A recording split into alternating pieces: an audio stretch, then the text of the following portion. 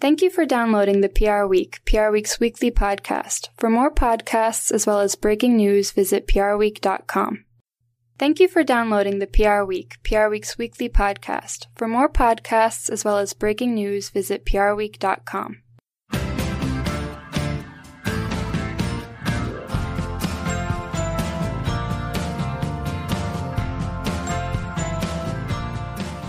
Hello and welcome to the PR Week, PR Week's regular weekly roundup of everything that matters in the worlds of PR and communications. My name's Steve Barrett. I'm the editor-in-chief of PR Week, and I'm going to guide you gently through the next 30 minutes as we record our weekly show in the company of my co-host, Frank Washkut, news director of PR Week. How are you doing, Frank? I'm doing well.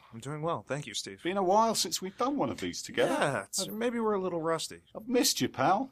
Really? How have you been? You mean that? Yeah. I'm taking your joke and I'm turning it back on you now. Yeah, no, I'm doing okay, thank you. And we're great guests this week. We've got Mike Paul, the reputation doctor. How you doing, Mike? Thank you very much. I'm doing well. Good. I need a little coffee. I've been up a little early, but it's yes, working internationally, and the young baby, running up to 2 years old now.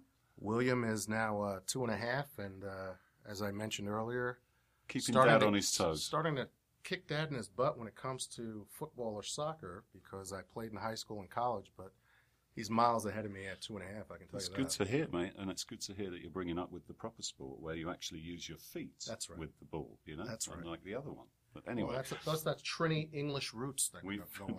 We've beaten that one to death on the podcast, and Frank is sick of me talking about it. So I've heard it once or twice. Indeed. Yes. So, we'll talk to Mike. We'll talk about the Oscars. Fascinating Oscars this year. And, interesting stuff, interesting films profiled. There's an op-ed on the site about diversity and investment, D&I. This is from Lynn Applebaum, PR professor at CCNY. We'll talk about that. Robert Kraft, been in a bit of spot of bother, much to the chagrin of one of our web digital gurus, Mickey Brown, behind the dials, big Patriots fan, who's now groaning and pointing at me as if he's going to punch me afterwards. And we'll talk about the Cohen testimony as well. Extraordinary week in politics. All around. Well, every week's an extraordinary week in politics these days. So, yeah. And anything else that catches our interest over the next 30 minutes. Mike, let's start with you. The reputation doctor. That is your nom de plume. We've seen you on TV regularly commenting on reputation and crisis issues. But it's also the name of your business as well. Why don't you start by just telling us how that all came about? How did the reputation doctor thing start? You used to be an actor and a model, didn't you, back in the day? I've seen on your Facebook page, mate, some very, very flashy photos from back in time. Thank you. Many moons ago and a few pounds ago. Yeah, well, we're all in that boat, yeah. But thank you. So the reputation doctor first started as a nickname back in 1994. I had a corporate client that was a top 10 corporation globally that had a C-suite executive who the company and himself were both in crisis. Took a lot of crisis counseling to get him on board to a particular idea of doing things differently. And it was a big birthday party that I had after we had helped him through a major storm. And he, those big birthday cards that kind of like, and it was Superman on the front, but it had a big X through it when I opened it up. And it was blank on the inside, which I thought was unusual. And he wanted to write a note. Very moving note, but within it he said, I want to give you a nickname that Superman's already taken, so you're my reputation doctor. And there were some drinks and cake and champagne being thrown around with about 70 people there. And throughout the night, people said, Rep Doc, it stuck. I had a friend that was in TV who said, the next time you do an interview, you should probably use that. That's a great nickname. So I had it as a nickname for many years, and it became a registered trademark for the old firm, MGP and Associates, before its assets got sold. And then my attorney, who also is a specialist in IP, said, you want to protect it the best way, also make it the name of the company. Got it. So by my counting, that makes it 25 years old. If it's 94, this year is 25 years of the reputation doctor. Well, 25 years of the nickname. Yeah. But to be clear to people who are unsure, MGP and Associates was a firm I had for 19 and a half years. That no longer exists. The assets were sold off. And in February of 2014, we started anew, and this is the 5th year, just had the 5th year anniversary about a week and a half ago, of Reputation Doctor LLC, which is the current name of the firm, a new entity. And tell us about the type of work you specialise in. You talked there about high-profile individuals. That's something you specialise in. I guess it means often you can't actually talk about exactly who your clients are, but I don't know if you can mention a few people that listeners might know. But tell us about the sort of work that you do and hopefully who you've done it for. Well, the bread and butter. So first of all, this is now the second iteration of a virtual firm. In '94 was the first virtual firm, and now this is the second virtual firm, which means that I am the brand and I am the focus, but there are senior freelancers that work with me around the world. They're all senior counselors. They all have, on average, you can't work for my organization without at least 10 years of experience in the business. We have everything from former journalists to former government officials, former FBI, CIA, NYPD, state police, experts in videography, experts in audio, top photographers, those that work in digital advertising, those that work in digital production, who are working with me around the world. The great thing is when we walk into a pitch, I love when people say, one-man shop, only you, and then suddenly 6 people walk into a pitch. Let's say we're going up against the number 1 firm in the world, and suddenly you hear people say, who are those other people? And that's the secret sauce. Yeah. Being very stealth-like. Our bread and butter is still corporate work, which pays the bills and is a great love of the organization. We love working with corporations. We also work with governments as well as with large NGOs, all of which have major issues and problems happening within them. And then, as you mentioned, about 35% of the work is with individuals. They could be a professional athlete, a celebrity in entertainment, an Olympic athlete, a wealthy individual. That section of our business continues to grow.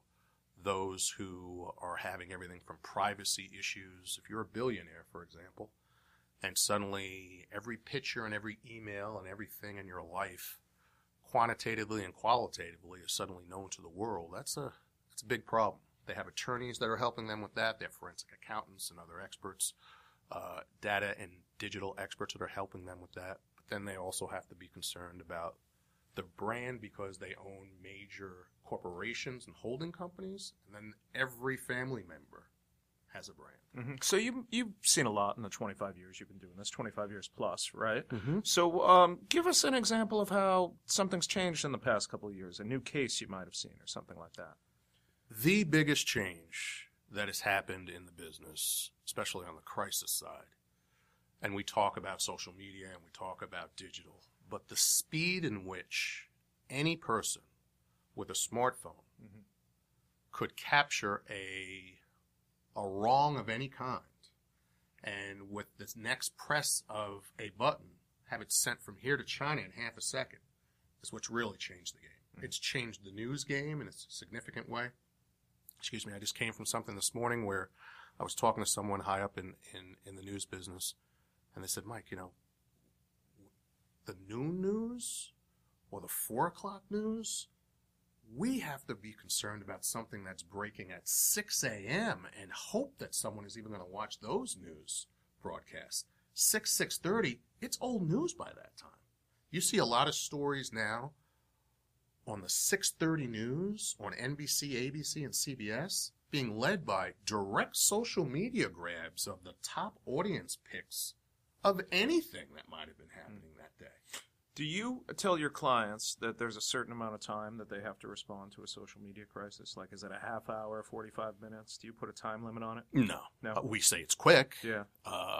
And sometimes it could be within 5 minutes, and sometimes it can be 2 weeks. Mm-hmm. Depends on the given situation. Everything has to be customized. Anyone who's looking for rules and fast answers like that is going. In fact, it helps us to win pitches. So when a firm says something like, has to be a half hour, and we hear that happened in the pitch before we go in, and we're usually asking for a lot of intel from the client, as much as they would give us before we go in. I love going last, by the way. we use that against them. Is it- And we go through a scenario before we give our pitch and our ideas of what we just heard that someone else told them, so they can trust us more than that.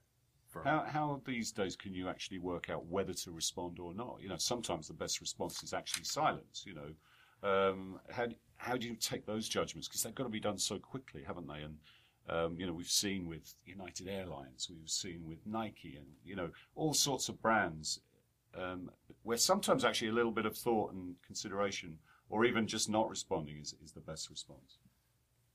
That's another example of something we use in a pitch. So my philosophy, as you guys have learned over the years, isn't necessarily a traditional philosophy. My philosophy is any opportunity you have to fill a void of information that many times reaches millions of people and has a value of a ballpark of $50,000 to $100,000 worth of value, and a lawyer or a general rule like that pops up that you shouldn't say anything, here's an example of filling the gap. We're currently researching the situation. We will be back to you soon with further information. If you don't say that, they're going to assume all You're kinds of ignoring them, things. yeah. Well, Right? it's true. We are the contact for you to get in touch with, but we'll be in touch with you soon with more. That alone fills a gap. When the media and all kinds of other stakeholders and stock prices are going up and down, when they say they're not ignoring you anything, and they're not saying that they're guilty by not responding either. They're taking the time to thoroughly investigate it and come back with an answer. And you can be even more direct than that by saying, we're not going to answer within 5 seconds just because you want to. We're not going to answer today just because you want to. We know that's part of your job, media and other stakeholders, to get the answer. We're going to do a thorough job for our client. We'll be in touch soon.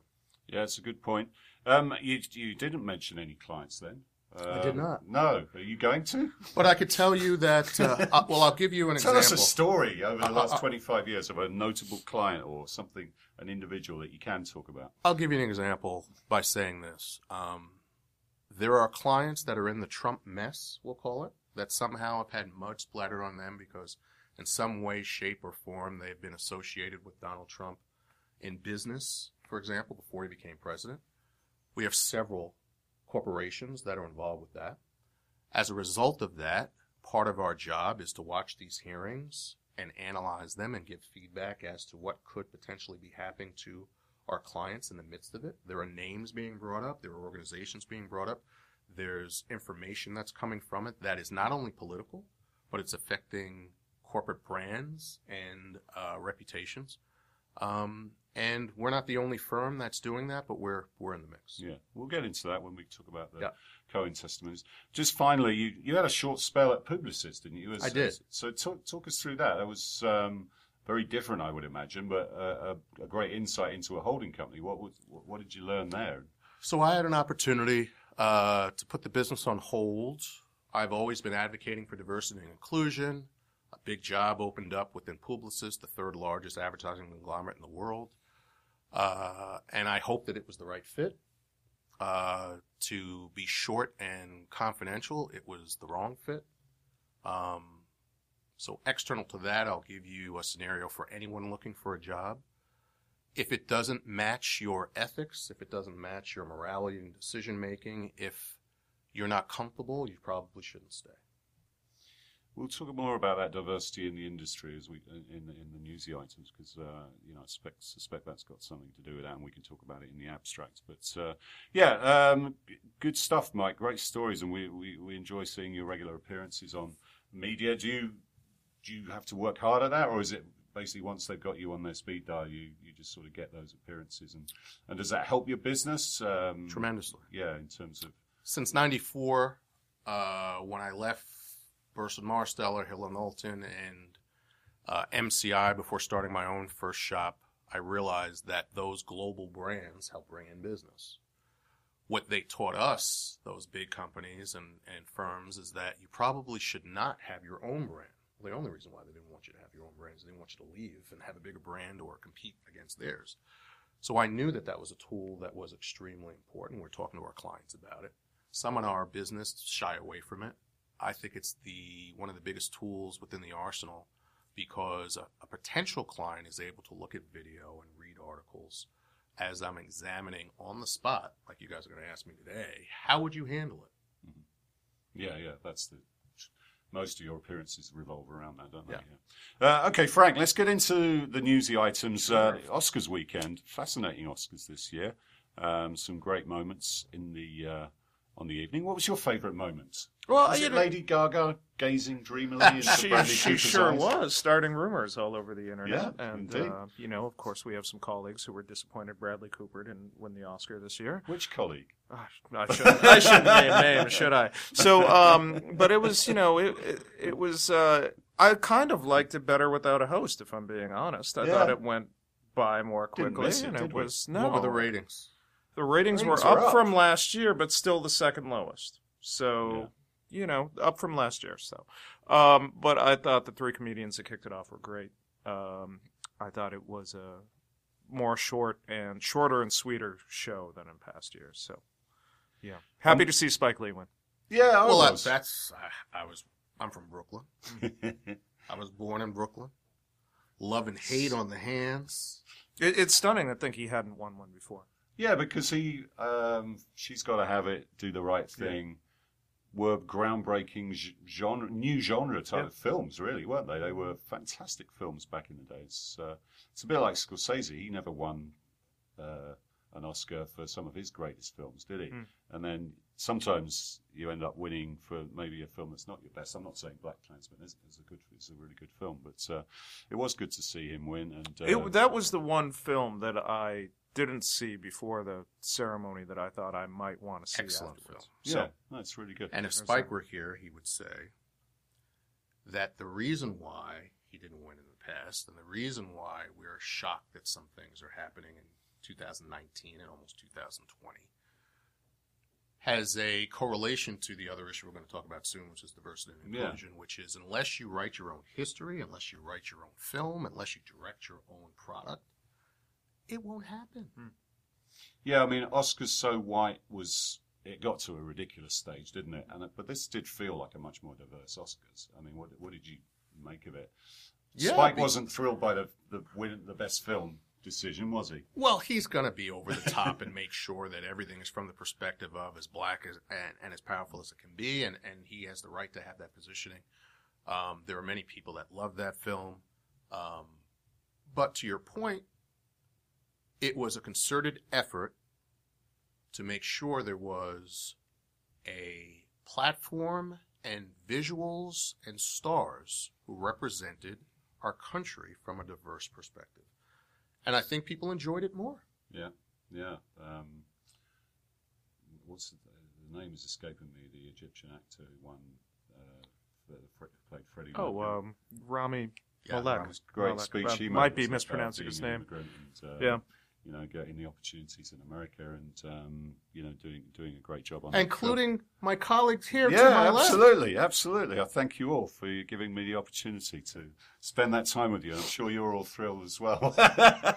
Frank, we did some stories about people, how the PR teams kind of set up and operate in that Oscars environment. It's quite interesting. Yeah. And you mentioned the CIA earlier. What do you think of their tweets? It wasn't exactly covert ops, was it? Would you have advised them to do that? No, I wouldn't. No, okay. They were talking about it as being a recruitment thing, but I just thought, is that really on brand? We gave them their side of the story, and they made some interesting points, but I still think it came off flat, especially on social media, for sure. Yeah.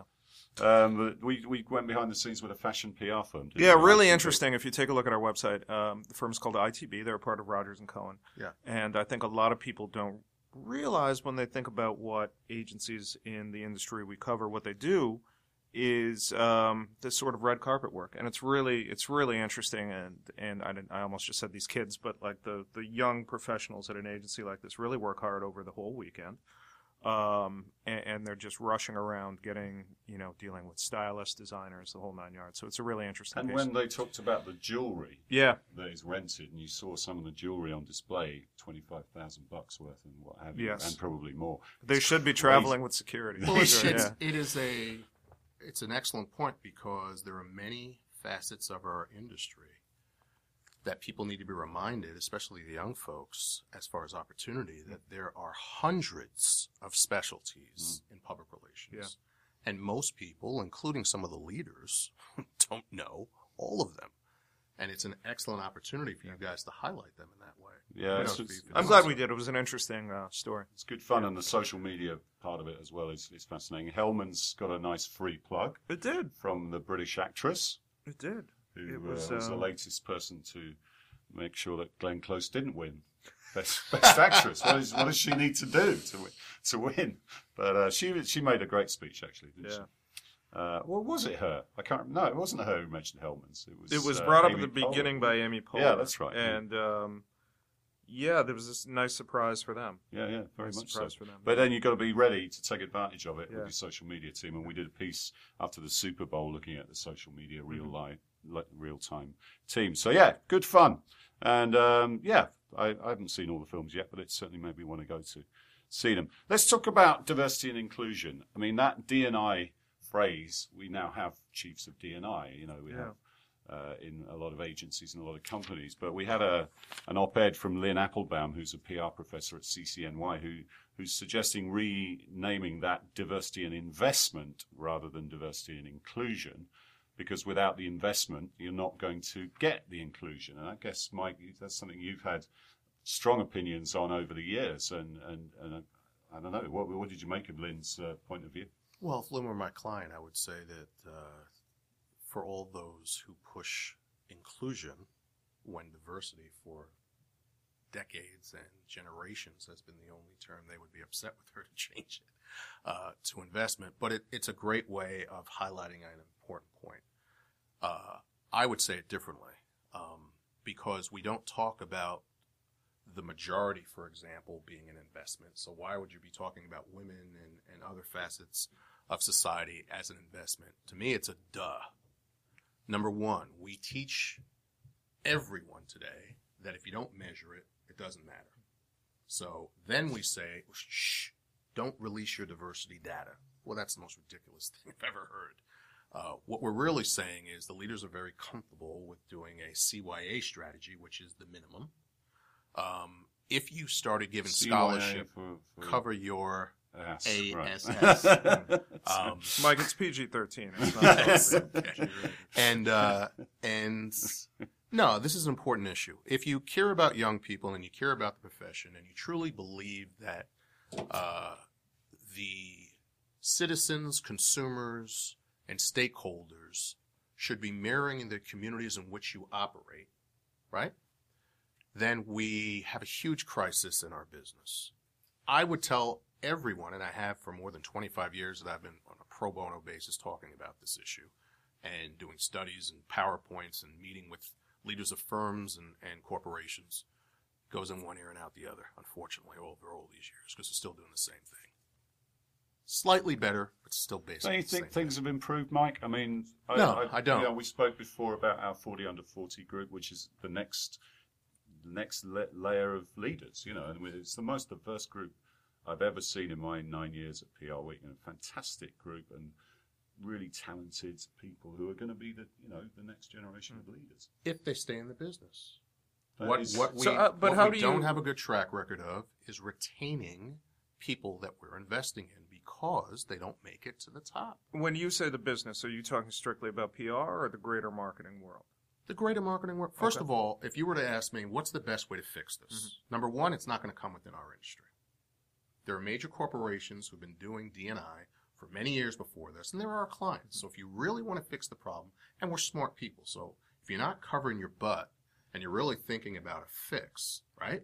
You listen to your clients who 30 years ago had a D&I survey done, and 30 years ago were told, Dick Parsons at Time Warner, for example, I remember to this day, first came in as CEO and said, new rules. Everything's going to be measured. You're going to be more people that look like me here, and I want to know if there's anyone working in this company, I don't care if you're number 2 in sales in the world, he said, you're not going to work here. And then guess what? Suddenly you heard, did you hear? So-and-so thought he was going to be here forever. Mouthing off behind the CEO's back. I'm never doing that. So fired. Gone. Bye-bye. not hearing any of that But in so our industry. you mentioned Dick Parsons over at Time Warner. Mhm. What industries have done diversity and inclusion well, in your opinion? Like has finance? I'd like to done answer better? No. I'd like to answer it a different way. Mike, if you were looking for the best practices approach to D&I, where can we find examples? And the answer is, and I've showed it to you guys, and I've shown it to a lot of people, the McKinsey studies, 2 of them, have come back with how to build a corporation, right, the right way. And it said, from intern to board, you're seeking to put various things in place. And when you do, and there are some corporations that have, their studies came back and said, you make 1/3 more money. This isn't that. That's So it's a business, business. right? There's a business So when a case for it. CEO and a board hears you can make 1/3 more money, the only thing that should be stopping you is if you're a racist and you're prejudiced. Because if anyone told you as a CEO, I got a way that you can make 1/3 more money, you'd jump on it. Right. But to my question, Yes. what other industries have It's not done this industry better? wide. It's Yeah. corporation by corporation wide. And that's why I say to everyone, Yeah. read the McKinsey studies. They are the Bible, in my opinion, Right, but of doing this the right And way. I bring that up that way because if you read like the Bloombergs of the world and you read the business media out there, you read a lot about D&I initiatives in the finance world, for instance. Do you see those as being more effective? D&I in the finance world, based on my experience, and I've worked on some crises, and I've worked with some corporations, I've worked with some hedge funds, banks, major corporations in finance, who have among the worst as us advertising and PR in finance. Okay, There are some light bulbs, we call them. Look at something glow. There's 1 or 2 people or sprinkles within the industry that they point to. But there's nowhere close to, for example, those that are at the VP or above level within these organizations, or anywhere near, for example, the demographics of New York City. This is the capital of capital. So when you tell a corporation that's on Wall Street, that's the backbone of this entire state, not just the city, if you understand economics, right? This city has almost 3/4 people of color. They're graduating from college for decades. You can find, don't say you can't find any. There are people graduating in finance from NYU, Baruch, every school. There's more than a dozen colleges right here. If you have a passion for diversity and inclusion, like a firm like Verizon, I remember being in the 90s in a meeting, we talked about Dick Parsons, Ivan Seidelberg, white Jewish guy from Brooklyn, who told a story about playing stickball with his friends. And he put a picture up of who his friends were. He was the only white guy there. And he said, similar to Dick, new rules. We are based here. We have smart people in this region. We're going to build this company from the ground up here and making sure that diversity is a big part of it. Now, today, Verizon is at the cutting edge of diversity and inclusion. You don't look for the PR division. Stop looking in our industry. When you're failing, don't try and create something from scratch here. Look at excellent examples for decades who've been doing it the right way. So when you hear a CMO from Verizon say, this is what we've been doing for more than 25 years, you need to listen. If that's your firm, you guys should hold them accountable and say, who has the global account for Verizon? Who has the national account for Verizon? What are all the PR firms that work for Verizon? Hold them accountable, put a microphone in front of their face and say, what are your numbers? Well, the clients do have a role to play because they can make it a condition of working with them. And Verizon's doing has that done. Toro Neptune was at Verizon. He's gone to Lenovo. Yes. He's doing that at Lenovo now. We've seen Antonio Lucio at HP doing it. That is surely when, do you agree that the client side of the PR profession is more diverse than the agency side? That's always been, But when we say the client side, I like to describe it as corporations. Some Yeah. people call them marketers. The Companies, corporations, businesses. yes, the businesses have been doing it better than us for decades. Any CEO, every one of them in the top 20 firm understands that. To your point, there are more clients, corporations that are holding. Edelman got slapped hard a couple years ago, right? By who? Their client, you guys wrote about it, you tell me. Their client said, you can't do this anymore. Sean, who was it?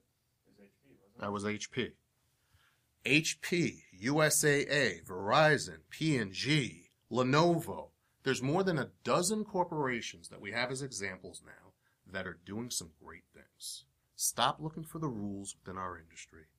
Use the corporate clients as the examples because they're doing it much better than us. And if you truly want to have change, you need to do more of what you're doing. So I guess then the question is, you mentioned this handful of corporations that are doing this. Why aren't more corporations doing this? Because you want to be honest about the answer? Here's the honest answer.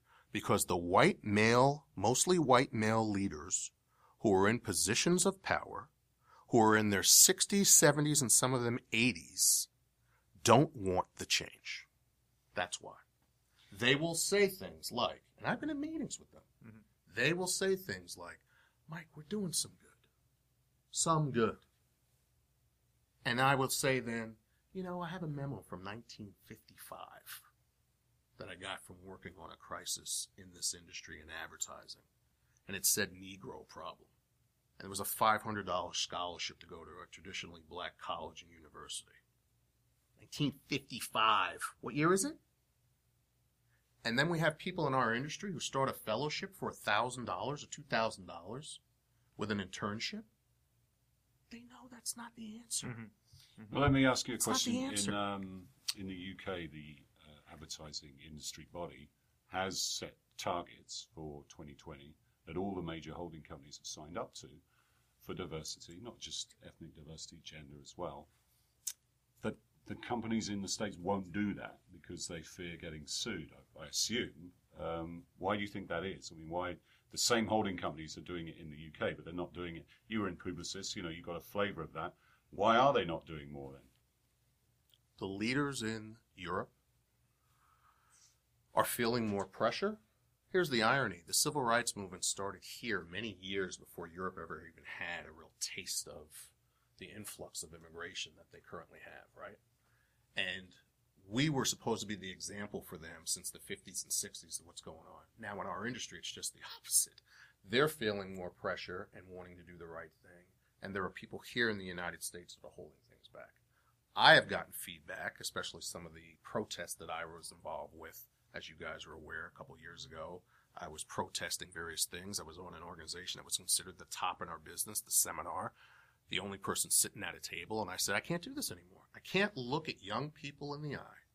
I can't talk to friends who are mid-level or were about to be senior level, who are fully qualified, and hear the excuses and the lack of solutions with very intelligent people who have the ability to put the solution on the table, who don't have the intestinal fortitude to do the right thing.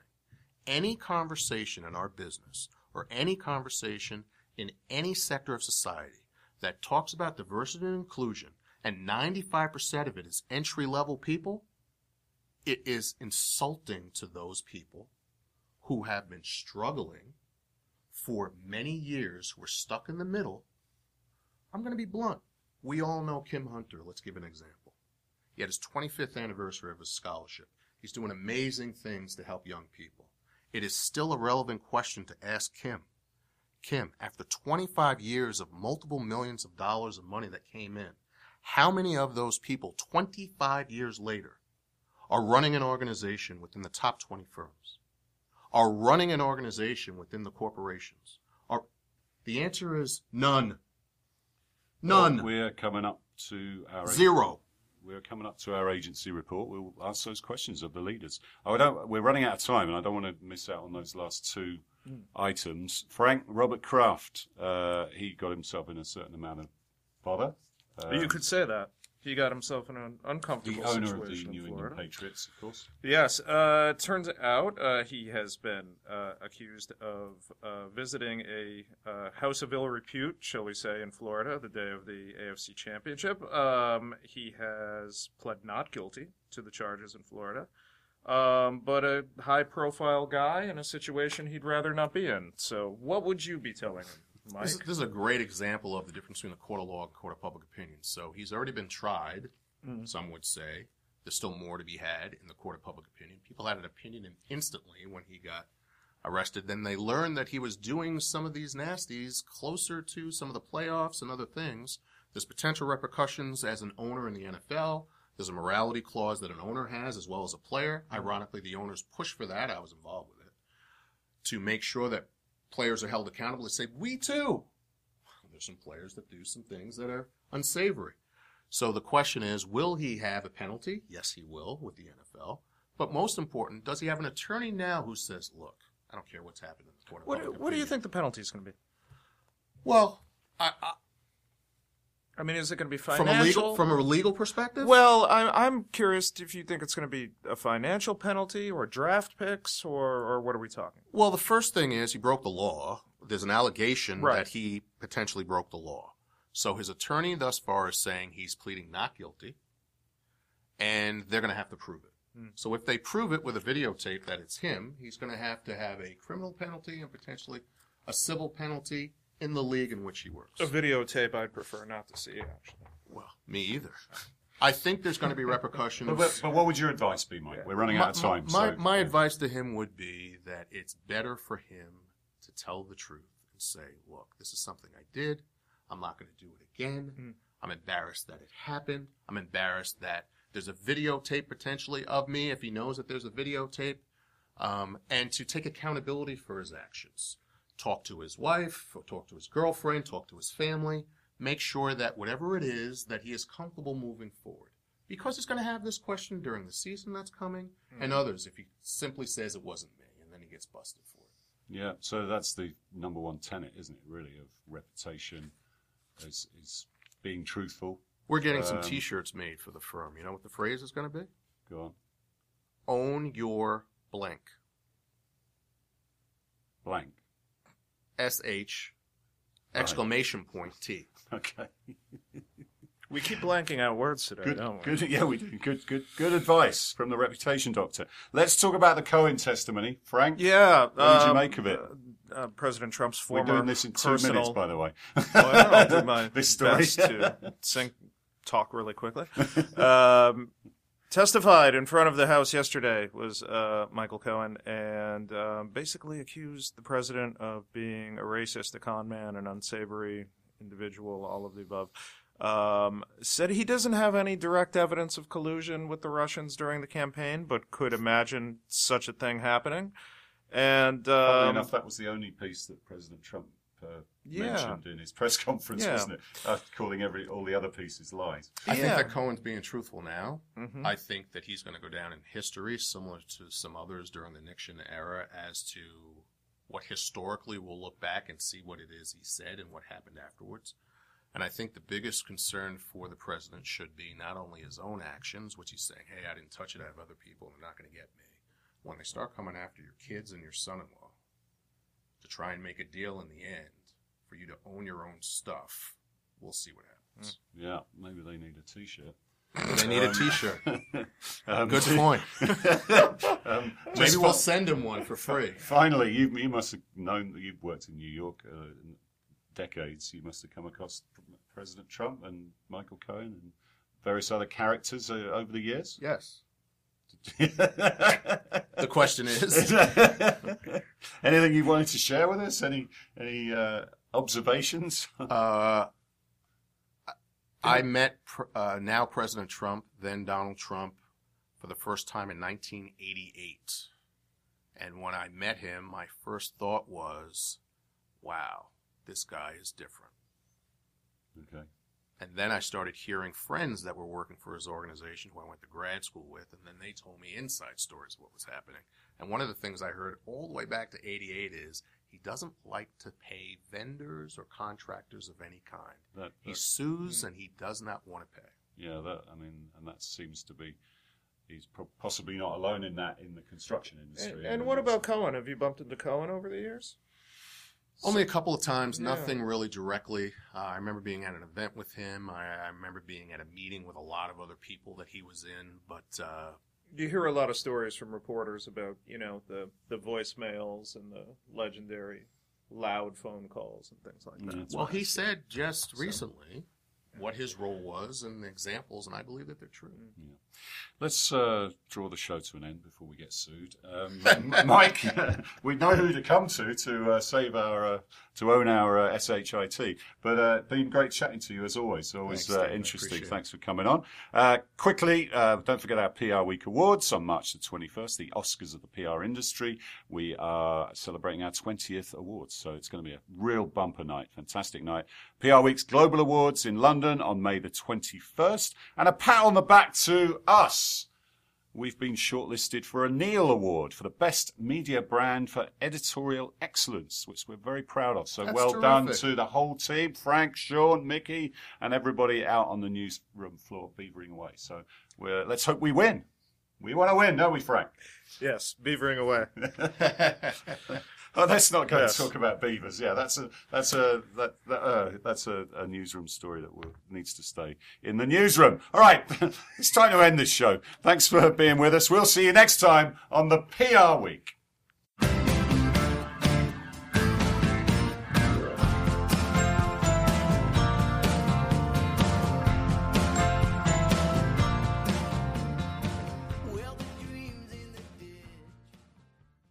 Thank you for listening to this week's episode of the PR Week. To find more episodes, visit prweek.com.